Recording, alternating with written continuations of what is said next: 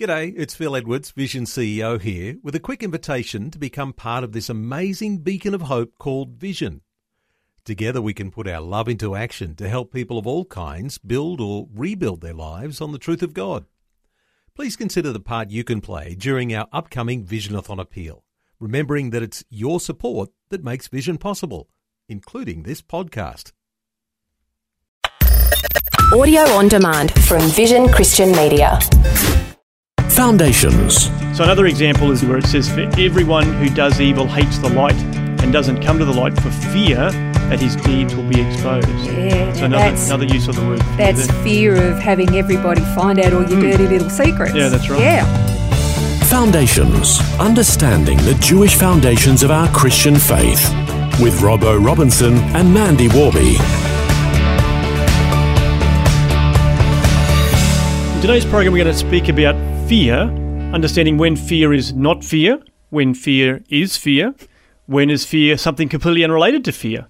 These are all good questions and a bit of a mystery that we're going to attempt to resolve today. We talk a lot about the importance of context when understanding Scripture, and this is one of those examples.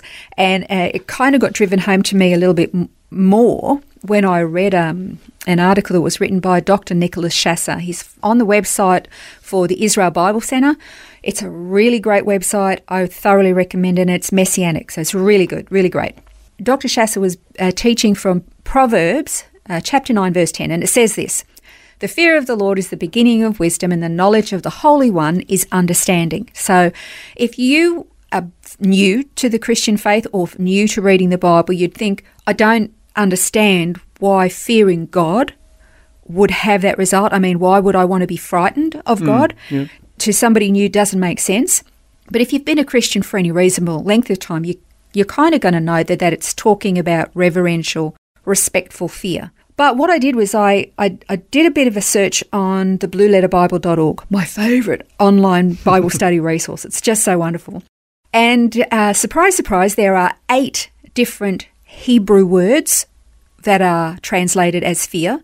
There are 8 different Greek words that are translated as fear. So that's 16 different words all translated as fear, and I'm not going to try to read those out because I'm going to botch the pronunciations for sure. But they often have similar meanings, but when they're translated, the Bible translates them all as fear. And if you don't understand the little nuances of what those are, you're not going to understand what that means unless you've got a much broader context reading before and after that particular verse. Well, the context is always important, isn't it? And I guess seriously, obviously you've got that reverential fear that you talked about, fearing God's wrath, and judgment is another thing. So there's all different ways. I mean, obviously then God in some passages says that he will put his fear into Israel's enemies. So there's different, contexts and different understandings of what that fear is.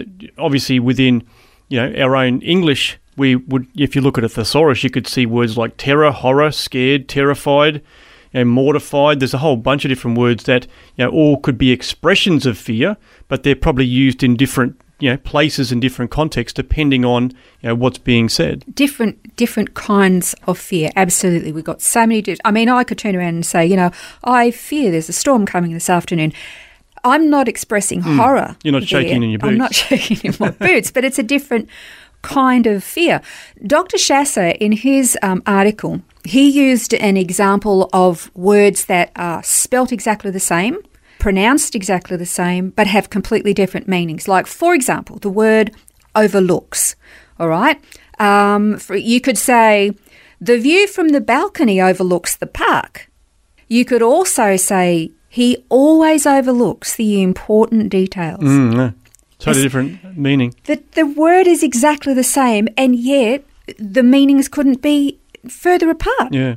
Well, I guess even you've got words that are spelt the same, like live and live are spelt the same, but I mean, it's a very different context depending on... It's even pronounced differently. Yeah, that's right. And obviously you have to read a sentence to understand where it comes. I remember years ago, I was working at a station called Live FM. Yep. But when it first changed its name to Live FM, I saw it written first and I thought, I don't know, is that called Live FM or Live FM? I actually didn't know until I heard someone say it and put it in the context. Yeah, so that's right. You've got to have the context because sometimes you don't know otherwise.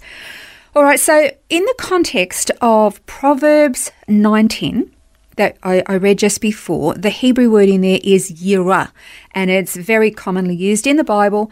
But what about some of the other variations? I want to look at those. And one of them is actually in the Psalm of the Good Shepherd. Yeah, well, that's probably one of the best known Psalms, isn't it? You know, yea, though I walk through the valley of the shadow of death, I will fear no evil, for you're with me, your rod and your staff, they comfort me. So you've got this example where the psalmist is walking through a situation facing death, and yet he's not he's not feeling that fear, that dread, because God's with him. Yeah. So he's surrounded by it and yet not touched by it. Yeah. Genesis 9:2 is another one. It says, the fear of you and the terror of you will be on every beast of the earth and on every bird of the sky and everything that creeps on the ground and all the fish of the sea, and into your hand they're given. Can you remember the context of that verse? Now that I'm pretty sure that's God speaking to Noah, I think, when he was getting ready to build the ark. Yeah. And so he puts fear into these animals. And yet what was Noah going to do with the animals? He was going to save them. That's right, exactly. So God puts this fear for their benefit. Yeah, that's right. Yeah. So the animals are fearing Noah, but coming to him to be saved, to go into the ark. I'm terrified of you, save me. Yeah. It's crazy, isn't it? Yeah. So another example is John 3, verse 20, where it says, for everyone who does evil hates the light and doesn't come to the light for fear that his deeds will be exposed. Yeah. So another use of the word fear. That's fear of having everybody find out all your dirty little secrets. Yeah, that's right. Yeah, I mean, you would, wouldn't you? You'd be absolutely scared stiff. Okay, so I want to go back to the very first verse that I read, which was Proverbs 9:10. But would you mind reading verse 9 first and then following with verse 10? All right, so verse 9 says, give instruction to a wise man and he'll still be wiser. Teach a righteous man and he'll increase his learning. The fear of the Lord is the beginning of wisdom, and the knowledge of the Holy One is understanding. So it kind of broadens the context, doesn't it? About, okay, it's not, okay, if you have reverential fear for God, it's the start of actually becoming a wise, knowledgeable person. However, he's actually talking about in the initial stages of that a wise man is going to be wiser if you teach a righteous man to increase his learning because and how and why and through this fear. And it's let me finish with what I'll quote what Dr. Shasta says, because he puts it far better than I can. He says, in this context, fear means awareness or realization. The fear of the Lord is another way of saying the knowledge of God. So that the context is very different, and that makes all the difference. And we say it all the time. If you're going to read your Bible, keep every verse in its context. Don't just pull a verse out, take it out of its context, and then decide that it means something. Keep it in its context so you don't get that confused. I've got a really graphic example to share with you about what happens when you don't understand the context. You've heard of Oprah Winfrey. Oprah Winfrey was a Baptist.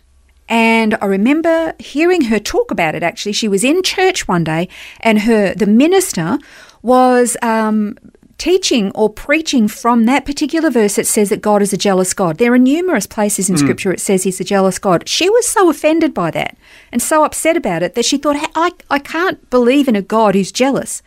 Her problem is that she was putting her definition of the word jealous into the meaning of the Scripture, and she thought, I don't want anything to do with that kind of a God. And she embraced New Age spirituality. And can I just say, she has led millions of people down that road, all because she completely misunderstood the context of that verse. And either the minister didn't explain it, and she certainly didn't pursue a proper definition to try to get out. She didn't go to the minister and say, I don't get that. Can you explain that to me?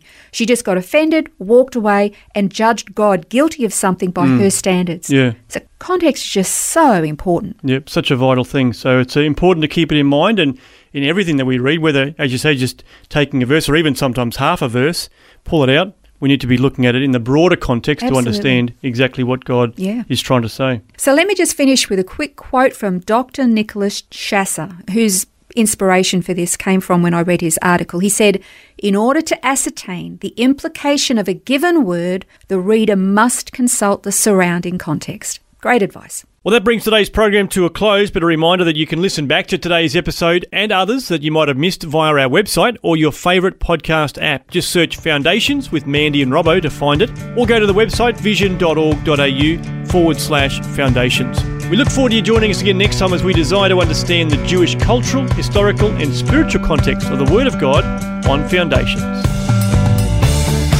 This has been Foundations, a look at the Jewish foundations of our Christian faith. For study notes, resources and more, see vision.org.au/foundations.